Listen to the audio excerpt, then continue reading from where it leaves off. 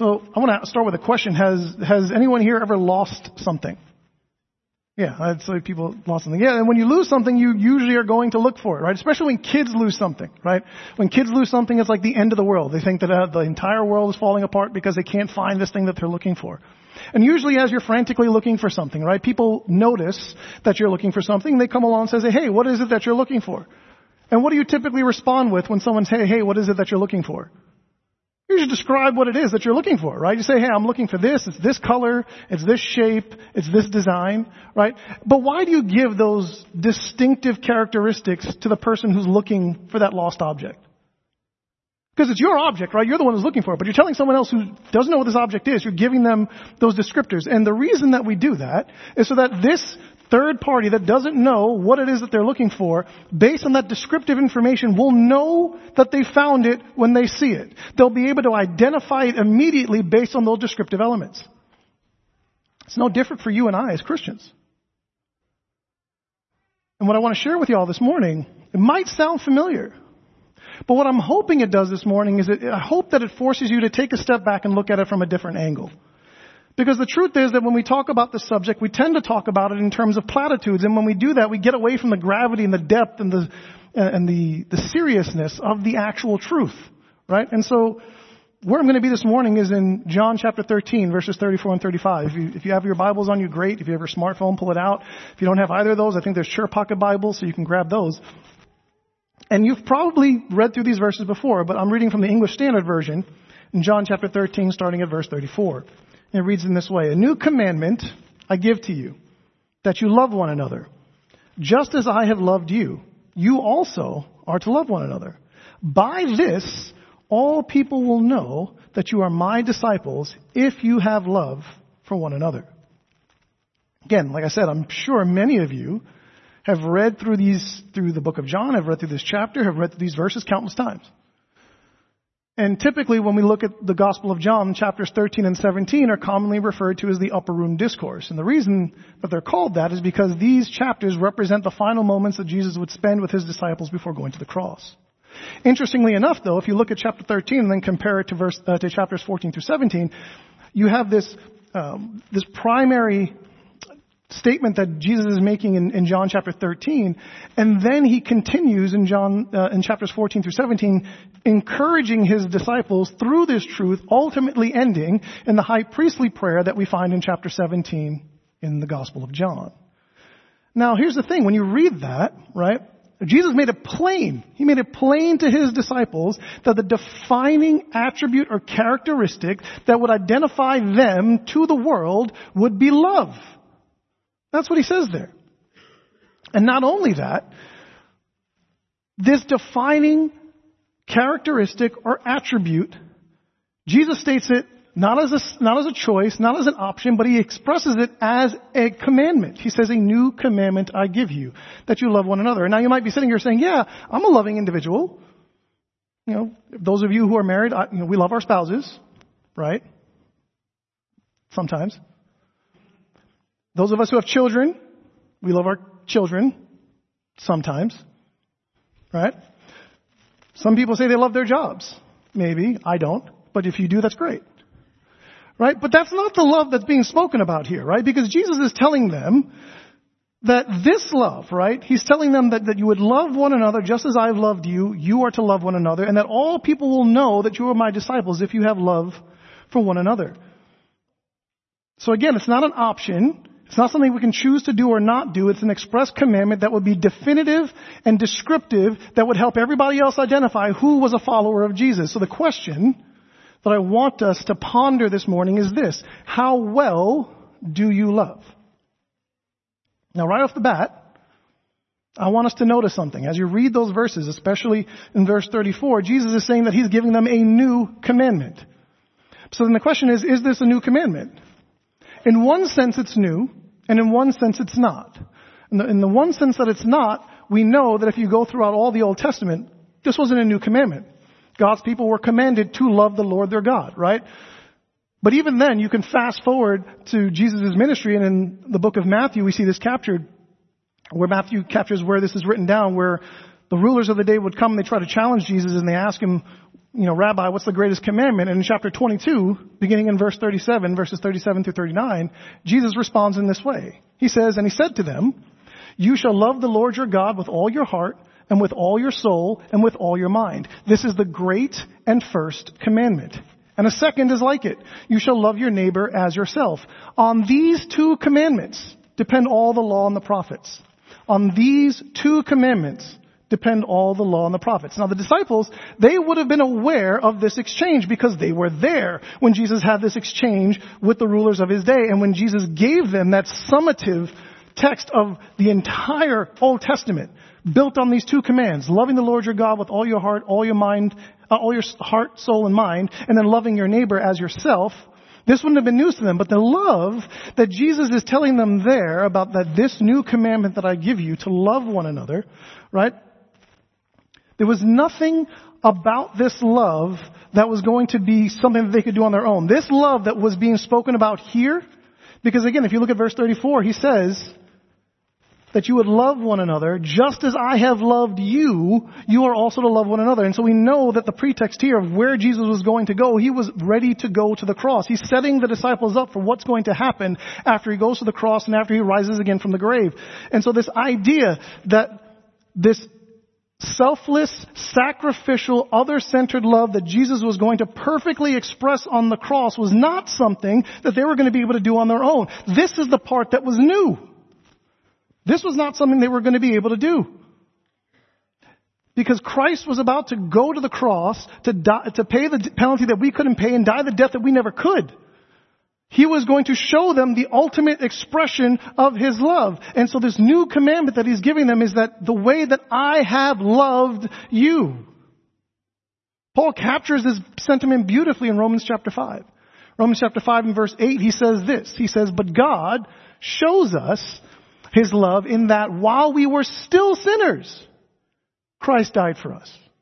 A few verses earlier in that same chapter, Paul would also highlight that this love that was been poured out into the hearts of people through the Holy Spirit, Romans 5 verses 5, nothing about this love, right? Nothing about this selfless, sacrificial, other-centered love is anything that we are capable of doing on our own accord. Both the capacity and the capability of being able to love the way that Jesus loved is because the Holy Spirit, the third person of the Godhead, has been poured out into your hearts. If you claim Christ, if you've placed your faith alone in Christ alone for the forgiveness of your sins, you now have both the capability and capacity to love the way that Jesus loved. But the question then becomes, do you do it? We have the capacity.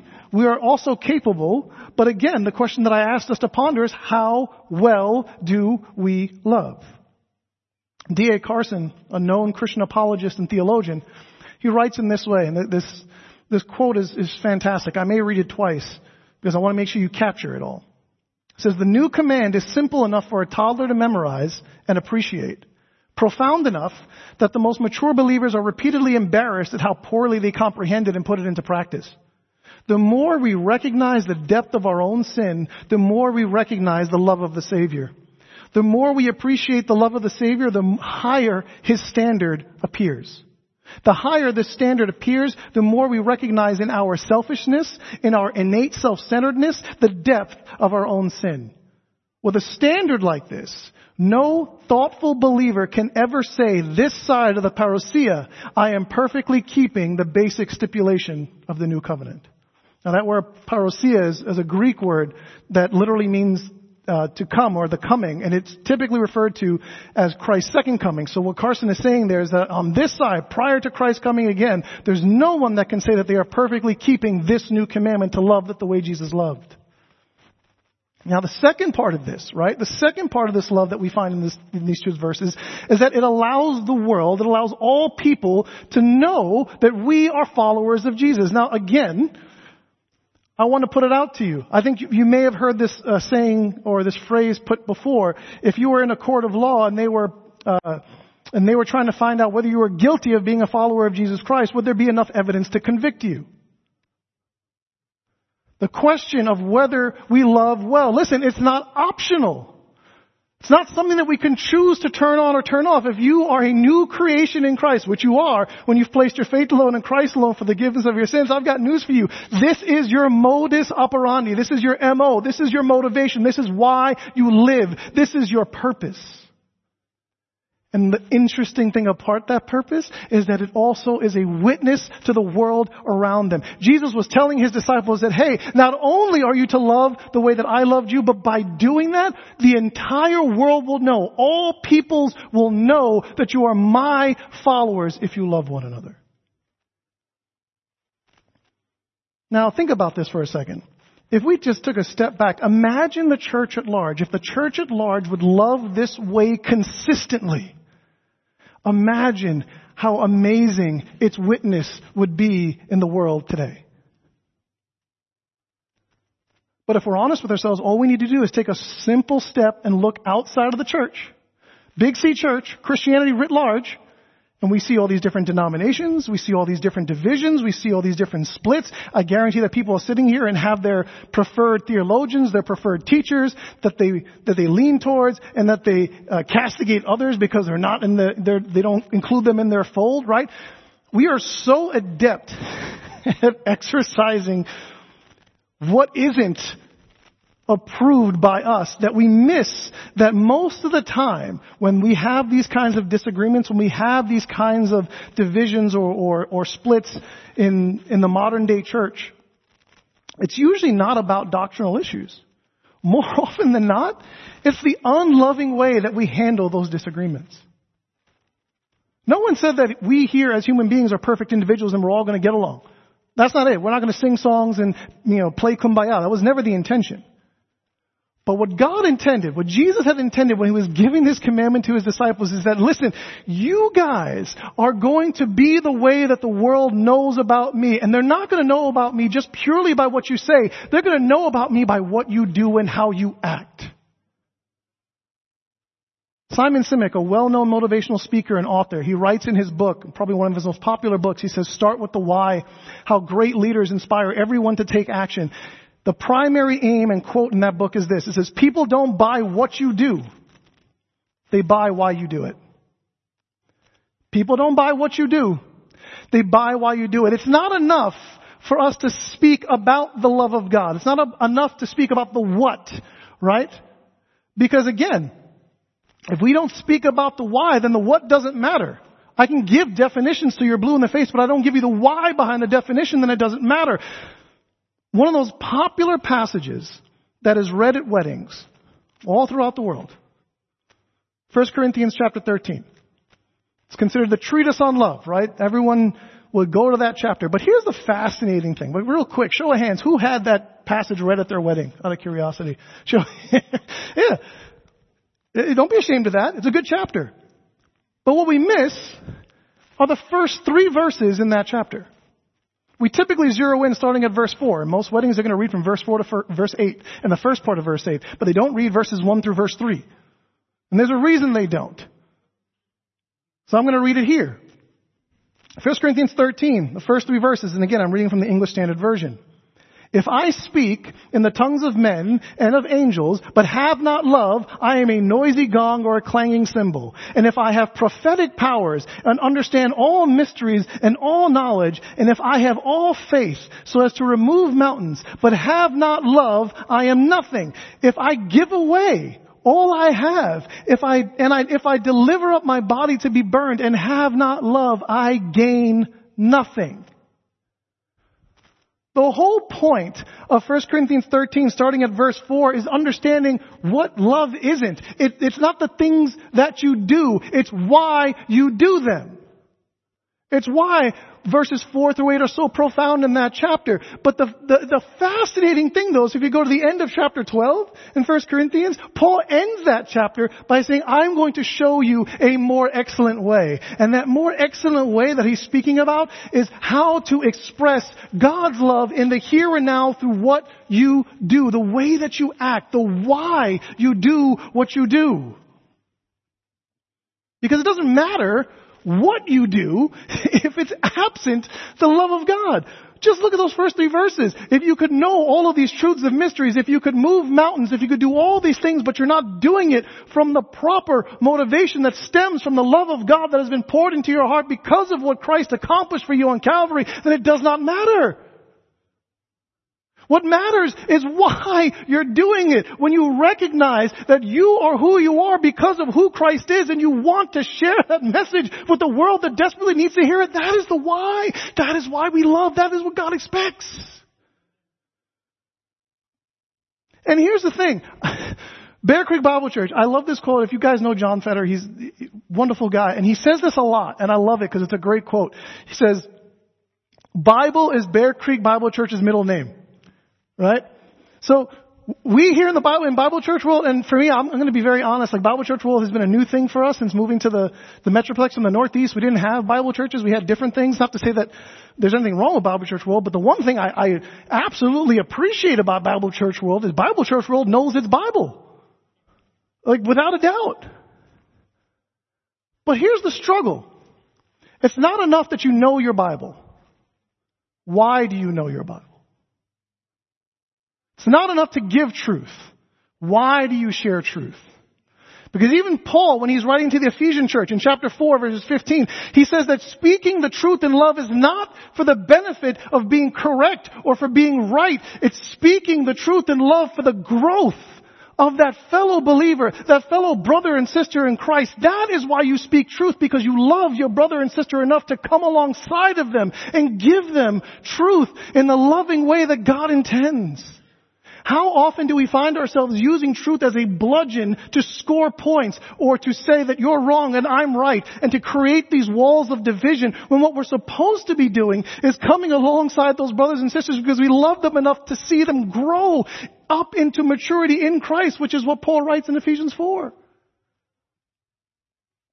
How will the world know that we are followers of Jesus if we are the least practicing folks that show this love? If there is a proving ground for the love of God, it has to be His church. And if it's not His church, then we are in woeful disarray to think that we are going to have a positive witness to those around us. And please do not kid yourself to think that you can get away with being unloving in the church and thinking you can be loving outside of it. That's called hypocrisy.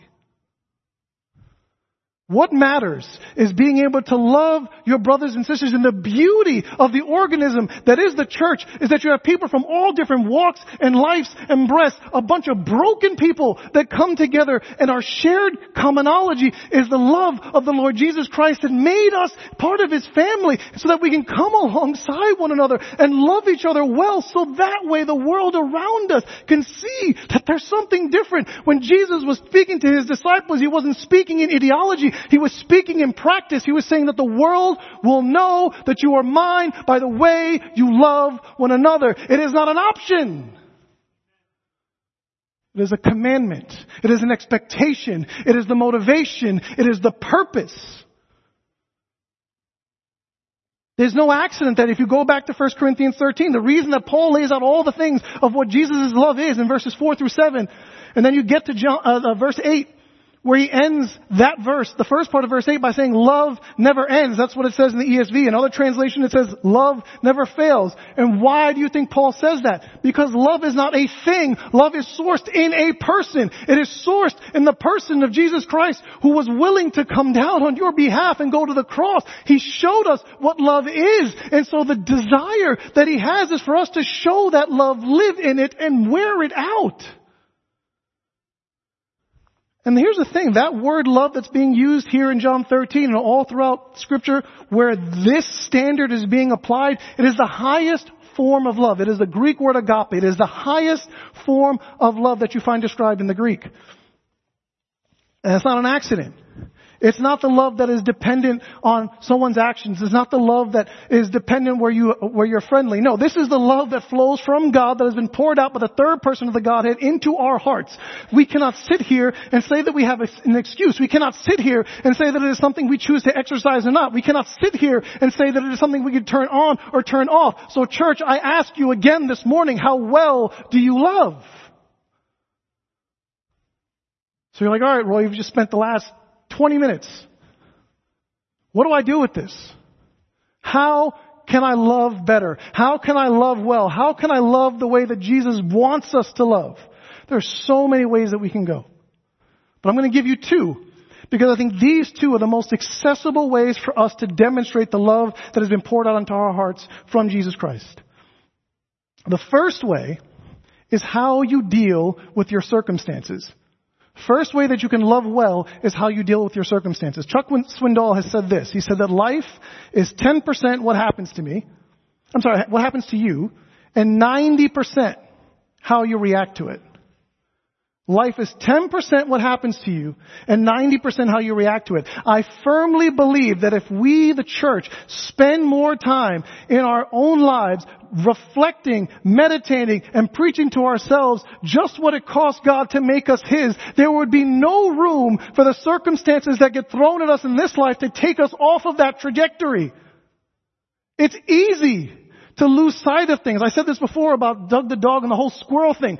We as Christians have tons of squirrel moments. But what I'm telling you is that the more time that you spend living and reflecting and realizing the love that God has for you, you will not be taken aside by the circumstances and curveballs and wrenches that life throws at you. When you think about what it cost Christ to make you His and what you are now and what He has provided for us as a result, the harder it becomes for life's circumstances to affect you. This is the sentiment that Paul captures in Romans 5, going back there, verses 3 through 5. Like I was quoting from verse 5 before, but if you go to those earlier verses in the same passage, this is what he says. He says, starting at verse 3, not only that, but we rejoice in our sufferings, knowing that suffering produces endurance, and endurance produces character, and character produces hope. But don't miss this. And hope does not put us to shame, because God's love has been poured into our hearts through the Holy Spirit who has been given to us. This is how we respond to circumstance. When we remember that we have not been built for this world, but we have been built for the next one, that we realize that the trappings of this world are not going to satisfy. We, like the writer of Hebrews, can bring to mind that those who died in faith did not see the promises, but appreciated them from afar because they desired a greater city. They didn't want to go back to where they were from. They desired to go to that heavenly city whose builder and maker is God. And so they were not ashamed of God, and God was not ashamed to be theirs. When we realize that we are built for the world to come, we are able to handle the adversity and trials that this life throws at us with the hope that is anchored in the love of God. And you always aren't going to respond to those trials the right way every time, and that's okay, because we're human. But it's in those moments that we get the most clarity. It's in those moments where we are soberly reminded that the love of God trumps our circumstances. He loves you. He bankrupted the heavens to save you, and His resurrection assures you of a coming eternity where all these circumstances will fade away. It's why Paul can then tell the Corinthian church in 2 Corinthians chapter 4, starting at 16, he says, so we do not lose heart. Though our outer self is wasting away, our inner self is being renewed day by day. For this light, momentary affliction is preparing us for an eternal weight of glory beyond all comparison. So church, stop letting your circumstances dictate your response and start letting the love of God dictate your responses to them. How we deal with our circumstances is a way that we can love well. Don't let your circumstances dictate your response. Meditate and dwell on the love of God and let that dictate your response to them. The second one of how we can love well is how we deal with one another. Now, that seems simple enough, right? We go back to the text. We are called to love one another the way that Jesus loved and loves us. And one of the most practical ways that we can do that is in how well we practice forgiveness. Especially given how easy it is for us to hold a grudge. I am willing to bet every single person sitting here can think of that person right off the bat, comes right into your mind that you know you need to forgive. I'm willing to bet. No show of hands because this is live streamed. But I'm willing to bet that we all have it. We all do, right? Because it's so easy for us to do that. But again, if there is a group of people that should be setting the bar for what practicing forgiveness well looks like, it should be the church. It should be the church. It should be those who follow Christ.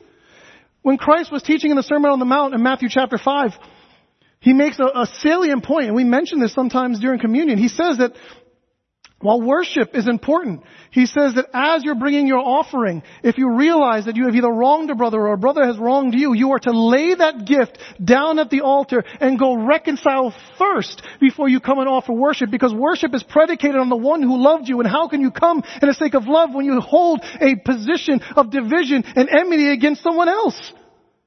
You can't. That's why it was so important that you had to get this right, that love had to be practiced. Who are we to create a higher bar of forgiveness than the one that Jesus has given us? Remember, Jesus died for you while you were still a sinner. We read that in Romans chapter 5. It wasn't based on any preconditions. It wasn't transactional. It was unconditional. Now, do you see your fellow brother and sister the way that Jesus views you? Do you view them the same way and realizing that Jesus was willing to go to the cross for them? That Jesus was willing to forgive their sins by bearing it all on the cross for them?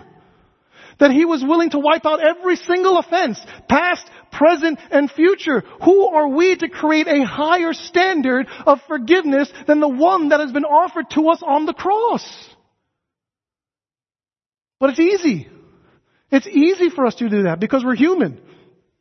It's easy to hold grudges. I say this as a South Indian, and my fellow brown folk will appreciate this, but as we grew up as kids, especially in these churches, man, it was so easy in our churches for these people to just hate one another Monday through Saturday and show up on Sunday and put on like the nicest face like nothing happened.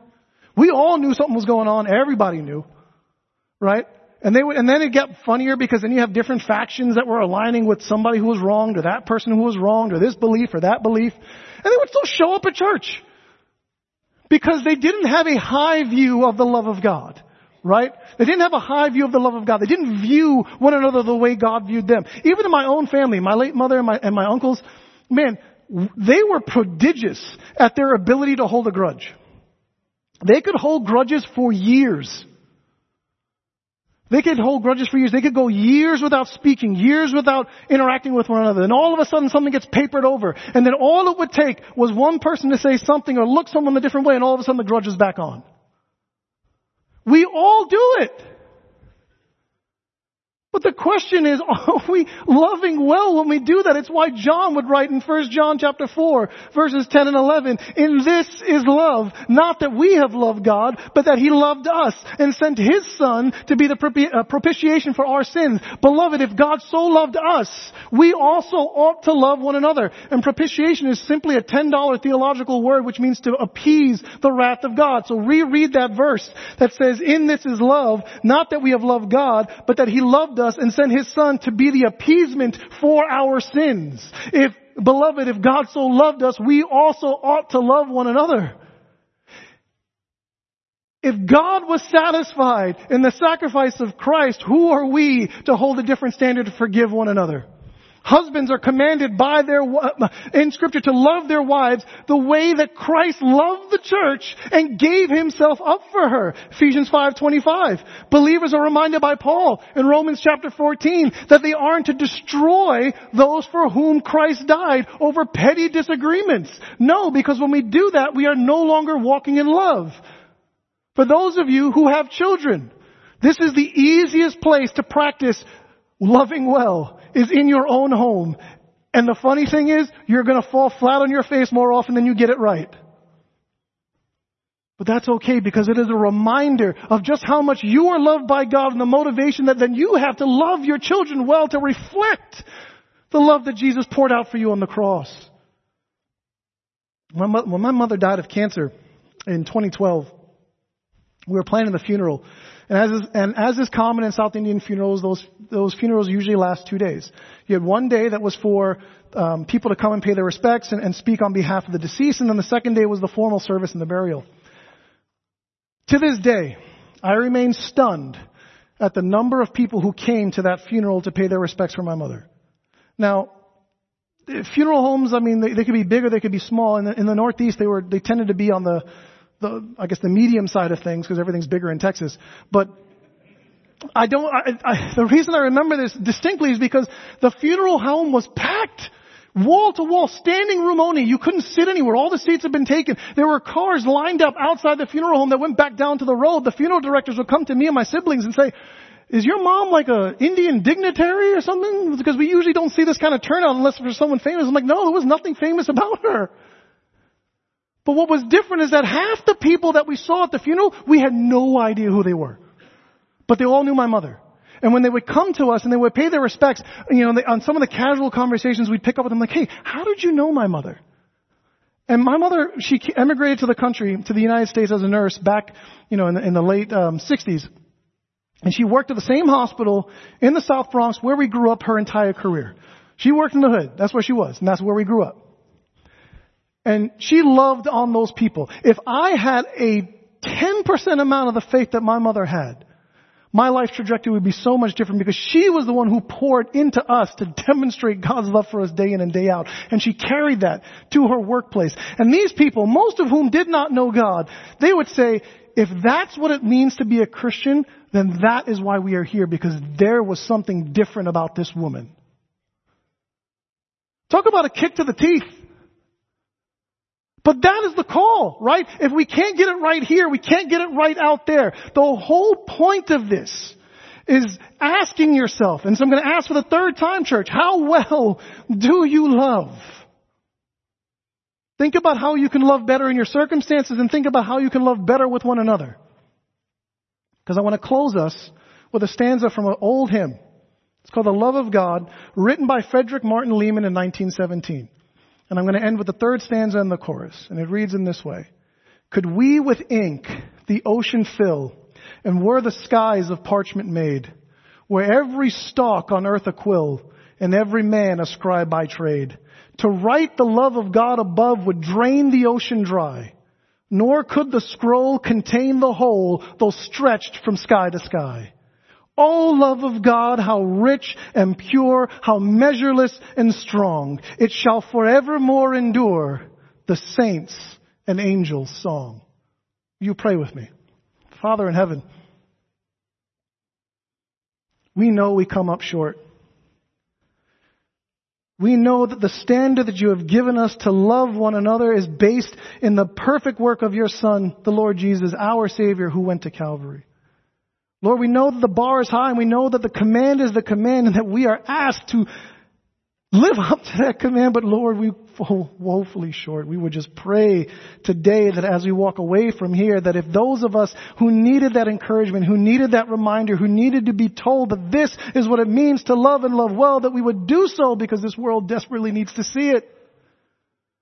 Lord, help us not to pay lip service to what we hear, but to apply it to our hearts and to respond in kind so that we too can say on this side of the parousia, come Lord Jesus, come. But until then, Lord, let us love and love well. And all of God's people said, amen.